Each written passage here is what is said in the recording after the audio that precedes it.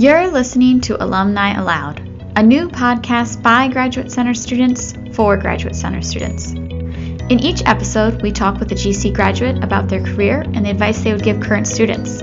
This series is sponsored by the Office of Career Planning and Professional Development at the Graduate Center.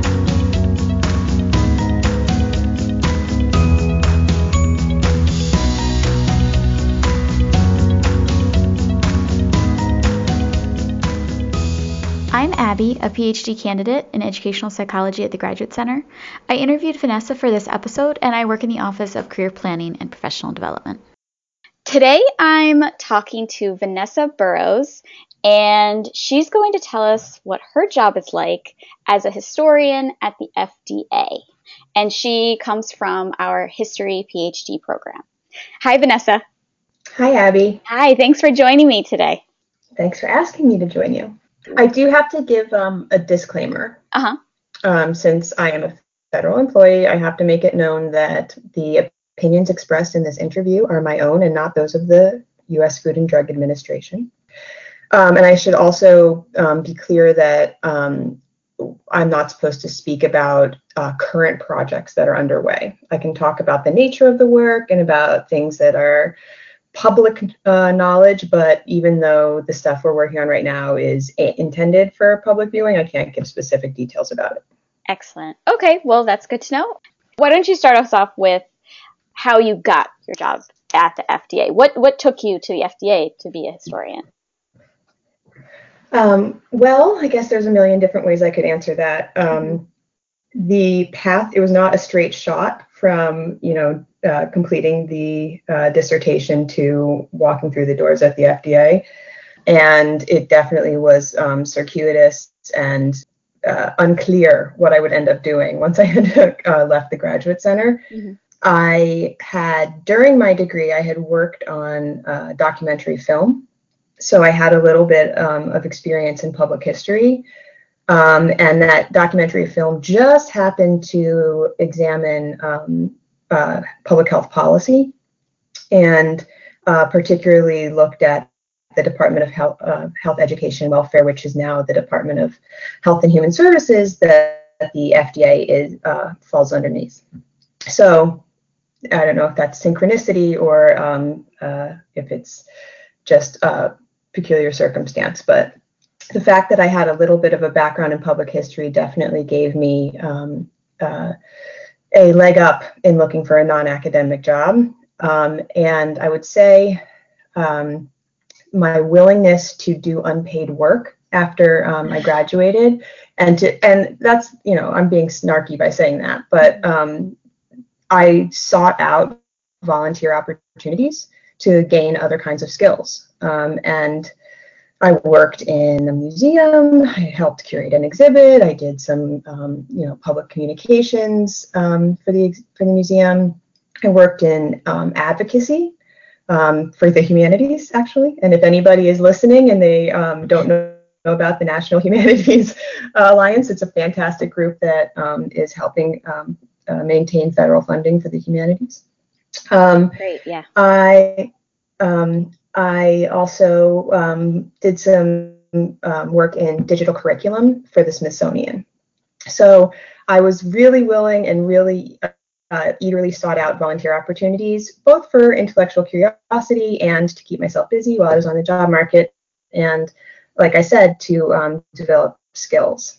And so long as I'm mentioning it, I would also say, when you're looking for a job outside of academia, you need to have non-academic references. So volunteering is a really great way to build relationships with people that can vouch for your talents in a non-academic sphere.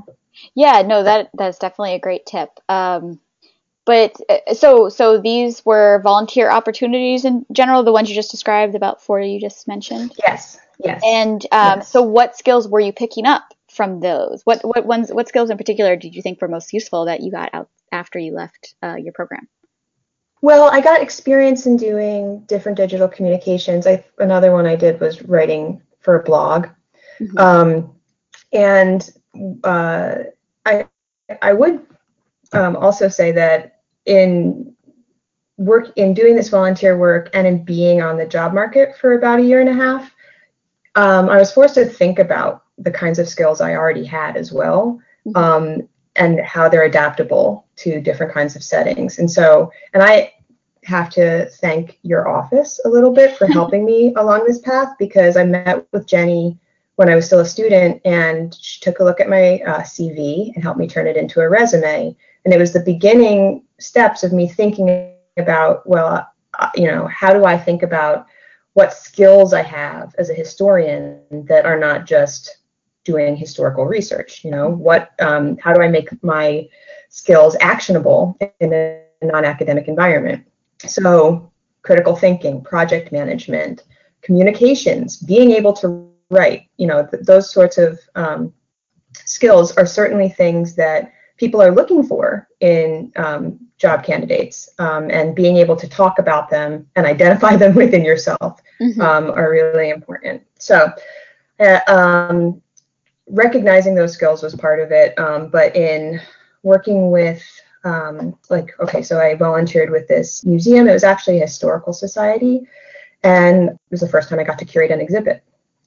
So doing public lectures, not just conferences, but for a general audience, giving guided tours to a public audience. In the Smithsonian, I was working on putting together a digital curriculum. And what does that entail, a digital curriculum for, say, the Smithsonian?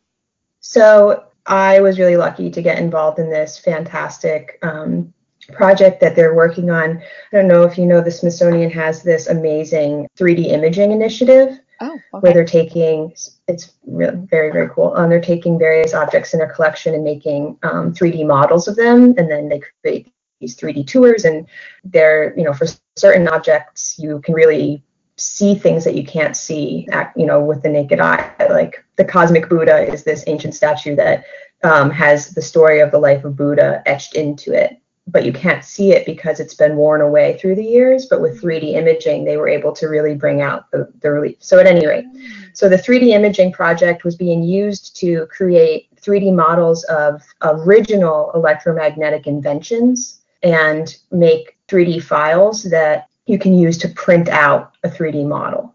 So we were developing this curriculum for middle school engineering students to use this very cool cutting edge 3D technology to be, involved in making their own discovering how electromagnetism works and what they could apply it to in different ways. And it was really this, the hidden message was, think of yourself as a maker and think of the world around you as a product of people being creative like that as well. So what I did was the history side of it, and I wrote about, I created a scaffolded set of lessons that conveyed basic biographical information about inventors, problems that they encountered and how they overcame them, what this social setting of their work, how their work took place, what the impact of their inventions were, and the larger scientific community that they operated within.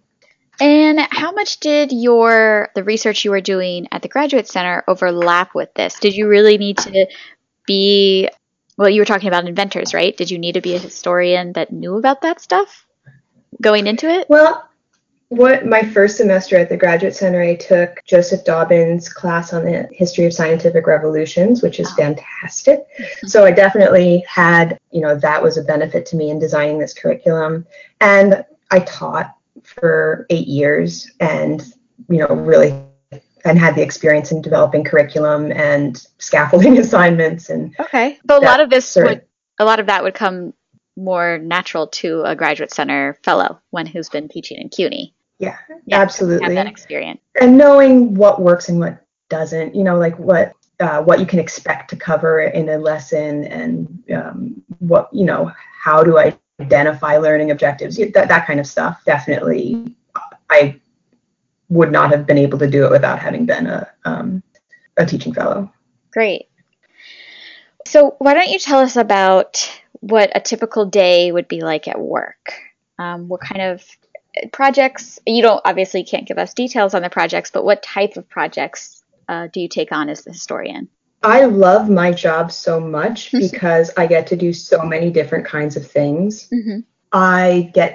So I do historical research. Obviously, I do it in response to inquiries we get within the agency for various presentations or actual scientific research sometimes. I do it in response to external requests from the media, from researchers, from certainly for FOIA, for Freedom of Information requests. And I do it for projects we design in the history office. I am one of 3 historians at the FDA. John Swan and Suzanne Junod created the history office, and I'm very lucky to get to work with both of them. We have a collection of about 12,000, I think at this point, artifacts, and I preserve them, I catalog them, I do research on them. I'm also involved in our oral history program. We have about 250 oral histories that are available on our website and at the National Library of Medicine, with people that mostly FDA employees, but also people that did work related to the agency's mission. And we develop exhibits. One of the reasons I was hired and one of the things I'm most excited about doing is the virtual exhibit component of the FDA History Office's work. And alongside that, there's also social media communications we do. So we do like Throwback Thursday, Flashback Friday, FDA history, little vignettes and case studies. And if that isn't enough different kinds of things, Mm-hmm. and I also present our work. Sorry, that's an important one. I do presentations within the agency and to the public as well. And given my background in curriculum, one of the things that we're looking to the future that we're going to be developing are some teaching materials to make publicly available on our website. Teaching materials about what? About FDA history. So can't talk about stuff that we're working on right now. Something that's completed? Let's think. Well, I can talk about in the abstract. I can say, there are certain periods in the agency's history that were really formative, where there's legislative reform and the agency was given new regulatory powers. And one of those was in the 1930s. So you don't generally, when you're studying the New Deal in American history classes, you don't generally learn about the FDA. But there's certainly the themes that you study in the New Deal about using the government to promote social welfare and leadership of FDR and things like that interact with or are revealed in the FDA's history of that time too. So that would be something that you could bring forward to help teachers integrate FDA history into their own content obligations. Okay. So it sounds like no 2 days are exactly alike. No. And you like that? I love it. Great. I really do. It's fascinating.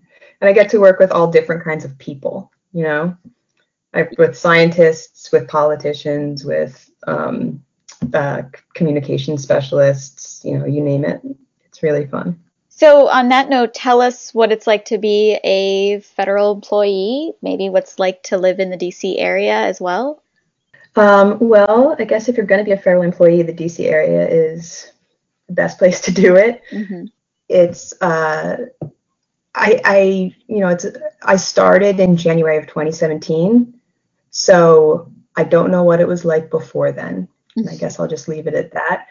But it's really rewarding for me, given I concentrated on my, I'm a U.S. historian, but I created an ad hoc minor to allow me to specialize in the history of medicine and public health. Mm-hmm. And given my, that background, the fact that I can actually work at a regulatory agency with a public health mission is extraordinarily rewarding for me.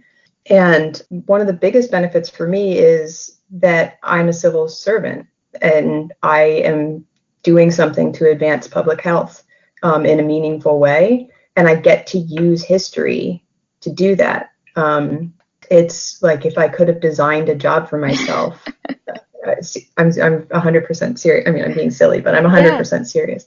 So it's really sort of like on that emotional or, spiritual level that I feel what it's like to be a federal employee. It's having worked at a very large academic institution, there's some similarities in, like this infrastructure and the feeling of bureaucracy and, sometimes the hoops you have to jump through just to get approval to use a specific program on your computer and that kind of stuff. But there's also the lack of students is a big difference. Right. I mean, well, and that's, not grading you papers. Mean lack of students in the workplace? Is that what you mean? Yeah. Oh. Yeah. I mean, not interacting with students is a big difference. And I'm, like I said, really fortunate to have great colleagues, fellow historians that I work with, but there's only 3 of us. And so, we all seek out, other scholarly communities outside of the FDA, but that's a big difference. You don't work in an office with a bunch of other academics. Of course, the FDA, people at the FDA have a lot of education behind them. So it's not like there's a lot of people that come from academia and then go back to academia, though not that many humanities PhDs.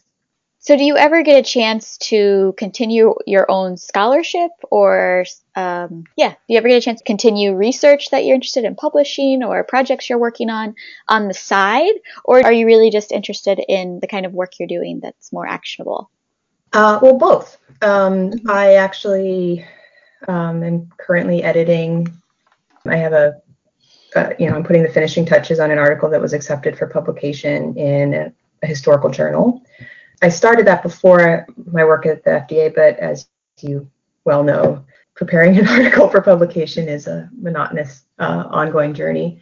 And I'm still involved in the documentary film that I worked on. One of the big differences about being able to do non-FDA related research is you have to get approval for outside activities as a federal employee. Mm-hmm. And different agencies handle it differently, but the FDA, since we regulate 20% of consumer products, there's a lot of, I guess, the FDA has a more conservative attitude about what employees are allowed to do, what you're allowed to invest in, how you're allowed to make money in your own private time.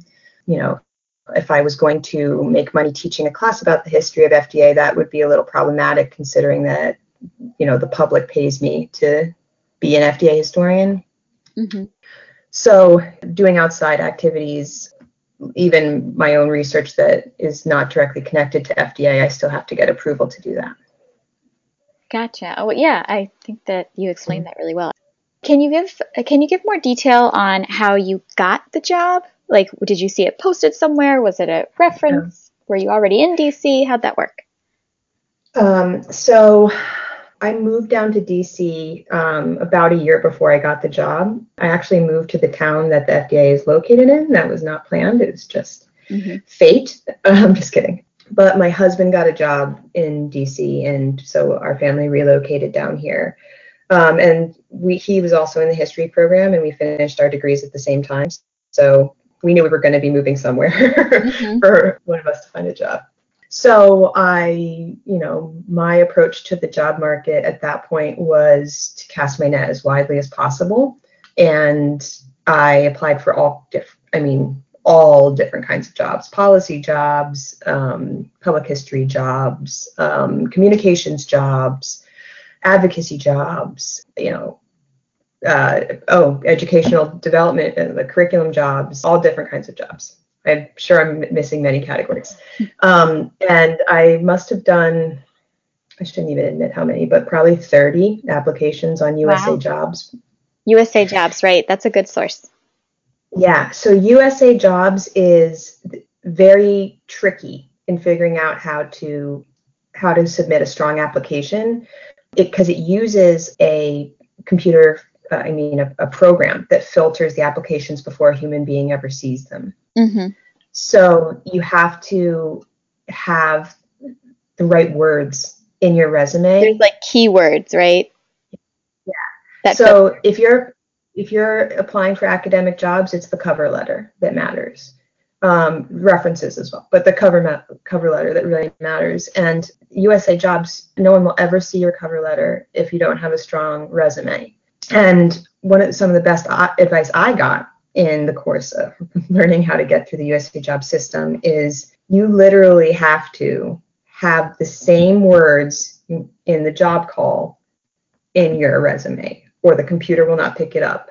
And having gone through the hiring process, I now know exactly that the HR representatives have to match your skill set that's listed in the actual document, your resume that you filed, in order to make sure that you are qualified for the position. Wow, so, that's a good tip. Yeah. So you might feel like you're plagiarizing the job call, but you literally have to have if it says, if your background is in, you've got public speaking skills from, being a professor, but it says oral communication, you need to switch public speaking to oral communication so that the computer will pick it up.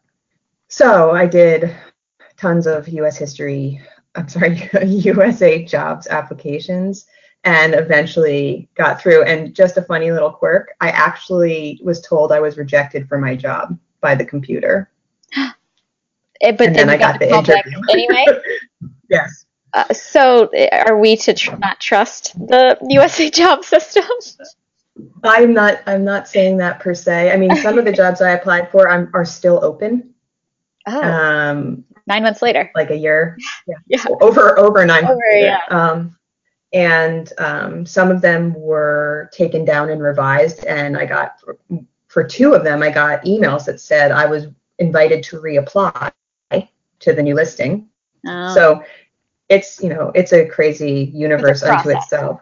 Yeah. The U.S. jobs and applications. And I don't suppose this would be very off-putting for people who are considering academic. I mean, in the academic job market, you interview in like February, March, April for a job that won't start till September. The hiring process in the federal government takes a long time. So don't think you're going to start 2 weeks after your interview. I started month and a half or 2 months after my interview, and that was a very expedited process, because the background check alone takes. I was just about to ask, did you have a lot of background checks to go through? Gotcha. Yeah, I actually had been offered another job in the federal government 2 weeks or something before I got the job at the FDA, and so they had initiated my background check already. So that expedited the process. Okay, and what was the other one you were looking into? What's another one that might have interested you? Another job? It was at the Department of Education as a writer. Okay. The writer job title, it can mean so many different things. I work with writers at the FDA that write, or contribute to writing for the commissioner's speeches. But there's also writers that, the position I was interviewing for at the Department of Education was all web-based writing. For the Department of Education website.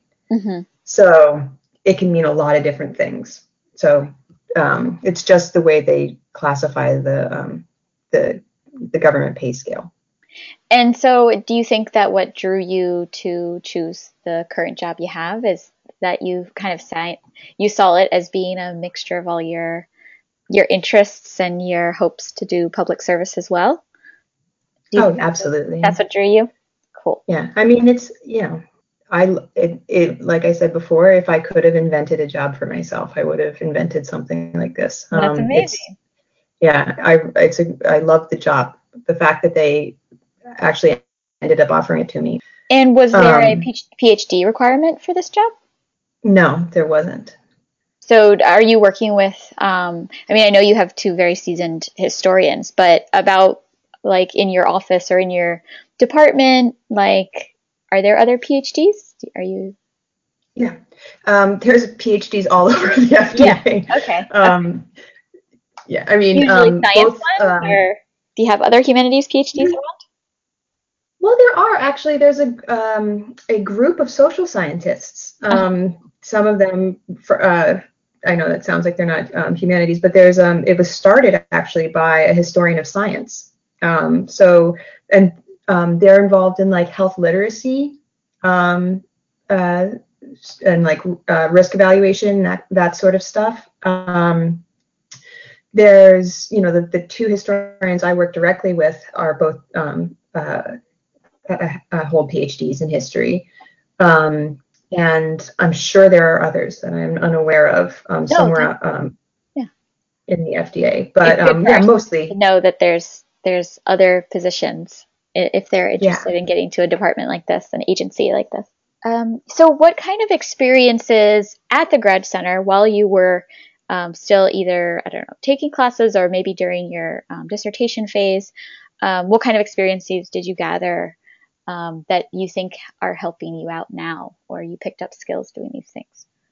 I mean, one skill that all humanities, anyone who's working on a dissertation should recognize that they have is project management, and that's something that any organization needs. And I often think if I had done my dissertation just like 5 years earlier, I probably wouldn't have used a cloud-based organizational system. I probably wouldn't have Mm-hmm. had a tablet or a smartphone to take into the archive to take pictures of the records that I was working with. And it just would have been a very different organizational system and would have completely changed my workflows. At any rate, the fact that I operated that way as I was working on my dissertation certainly prepared me for the way that I organize information in my current job. And I mean, adapted in a different environment, but nevertheless, being fluent with those sorts of technologies, I think is really important. Mm-hmm. And I was just thinking today, I was writing something and thinking that my grant writing experience, like being able to make a succinctly and impassionately argued statement about why something matters I use that all the time. That's a really important skill. So applying for fellowships or any other grants people might be involved in, that is, and also something that should be on your resume for sure. Great. Really important. Yeah. It's, so not to borrow the current jargon, but one of the key 21st century job force skills that people look for is critical thinking. And if you're on the job market and if you can't articulate how your background and in your doctoral studies has helped you hone critical thinking skills, you're doing yourself a disservice. That's definitely, you should be able to have like a talking point on that. Mm-hmm. Critical thinking, problem solving, running towards conflict, those kinds of things. If you're looking outside of academia, like that's definitely, you'll see those words in job calls. Can you tell us a little bit more about what the interview was like? Or if the process, was it a multi-step thing? Yeah, so first I got an email that said I was a candidate for the position, and I set up a call with an HR rep.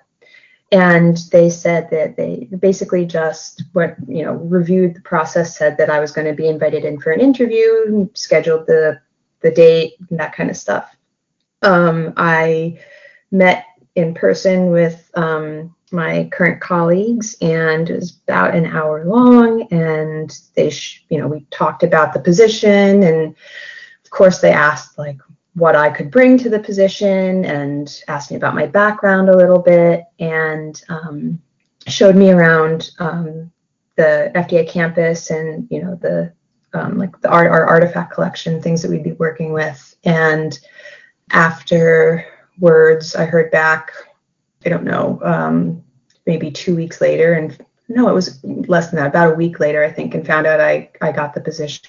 And then there was many layers of coordinating with an HR rep who's actually based in Atlanta to discuss my terms of accepting the job. And, like as a federal employee, you can enter with a certain amount of hours that you earn every pay period for leave or for sick time. And that's something that can be negotiated. You can negotiate salary, those sorts of things. And of course, they had to complete the background check, which takes about 3 weeks. It could easily take more. I've definitely heard of cases in which people were hired and the background contingent on the completion of the background check as it was still being conducted. Mm-hmm. But a fun tip about federal employees and going through the background check, you're pre-cleared for TSA. Yeah, because you've already gone through the background check. Mm-hmm. And then after that all was settled, we just settled on a date that I would begin, and I went through a 3-day orientation process with an enormous group of other people that were onboarding, and then I began my job. Great. And from what I hear, it was that onboarding, those 3-day sessions are kind of like, this is what you can do as a federal employee. This is what you are not supposed to be doing. How you represent. Oh, yes. Yeah. Okay. Also, like, yeah, I mean, basic stuff about the campus, there's definitely sessions about, health insurance, life insurance, great. Employee benefit, that kind of stuff. Okay. And definitely IT security, your legal obligations, freedom of information. There's a lot. So you graduated, and then it took about 1.5 years to find the job. You were searching for that whole 1.5 years, did you say? Yeah, I was. And I was on the academic job market too. And so I was like, I really embraced the idea of making my job search a full-time job, as well as the other jobs I sort of cobbled together to keep busy and active and make money.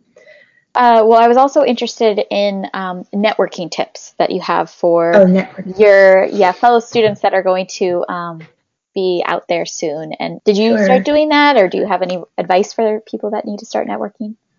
Yeah, I mean, I definitely did it, but I wasn't like just, you've seen my LinkedIn page. I don't have like 500 connections on LinkedIn, but I definitely kept in touch with people that were in my field, and especially people that are also in the job market, and, shared tips, sending links to job calls and things like that. And like I said, I did so many different, like through volunteering and my odd jobs, I met a lot of different kinds of people and heard about different kinds of positions.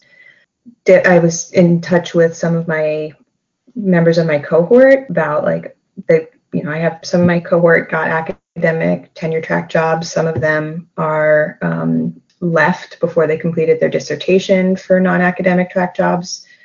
And it's just a great diversity of things that people ended up doing. And the point I'm trying to make is that being aware of the range of possibilities, I don't know if you call that networking, but just knowing that everyone was, I know, like, I have friends that went into working for digital curriculum designers. I have a couple friends that did that. I have friends that went into policy at think tanks. I have friends that went into careers in advocacy, as activists. So, and certainly in the arts, in museum studies, beyond studies, museum planning and development. I have friends that do development. So just like knowing that there's a broad universe of possibilities open to me. I don't know that I was working my connections to get an interview always, but I talked to all kinds of people. Great. Is there anything else you want to say to students, maybe some fellow historians who are worried about what they should do with their history PhD? I would definitely say start thinking about your skills beyond academia as soon as possible. Think about what you do as a historian and how, that applies beyond, or not just historians, anyone involved in the humanities. Think about the ways that you do research, the ways that you organize material, the ways that you vet sources, the ways that you communicate. Think about your skills and how they apply to different careers. And, it might help you realize something that you actually really enjoy that's a component of your specialization, but something that you might want to pursue in a non-academic setting. And I know that some people I know very well that some people are hesitant to talk to their advisors or, teachers they have a close relationship with about pursuing a non-academic track job. But I would say if your advisor doesn't support you in that, you might need to develop another mentor relationship with someone else, because it's just realistic. And I know that a lot of people don't find the support they need, or that departments need to find a better way to support students in searching for non-academic track jobs. And if students initiate the conversation, the department will have to respond. Yes, our office feels the same way. Yeah. And it's hard to come up with the question when you don't know exactly what to ask. Like, how do you help me find a job?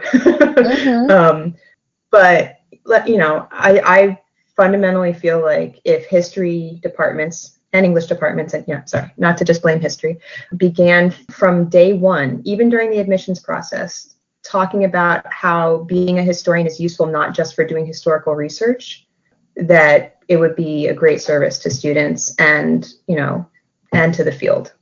Yeah, and then to the public at large, like what you're doing, right? Exactly. Good. Okay. So, if that's everything, then we can conclude our interview. And I just want to thank you for hopping on the call with me. Well, thanks for asking me to be involved in this, Abby, because like I said, I feel a debt of gratitude to your office and to Jenny, and I'm really excited that you guys are offering this to Grad Center students. Thanks so much to Vanessa for taking the time to be interviewed for this episode of Alumni Aloud about her work at the FDA. If you want to meet with a career counselor from our office like Vanessa did, visit us at cuny.is/careerplan to make an appointment. You can also learn more about your career options by attending one of our events or following us on Twitter at CareerPlanGC for the latest news and updates. We hope to see you soon.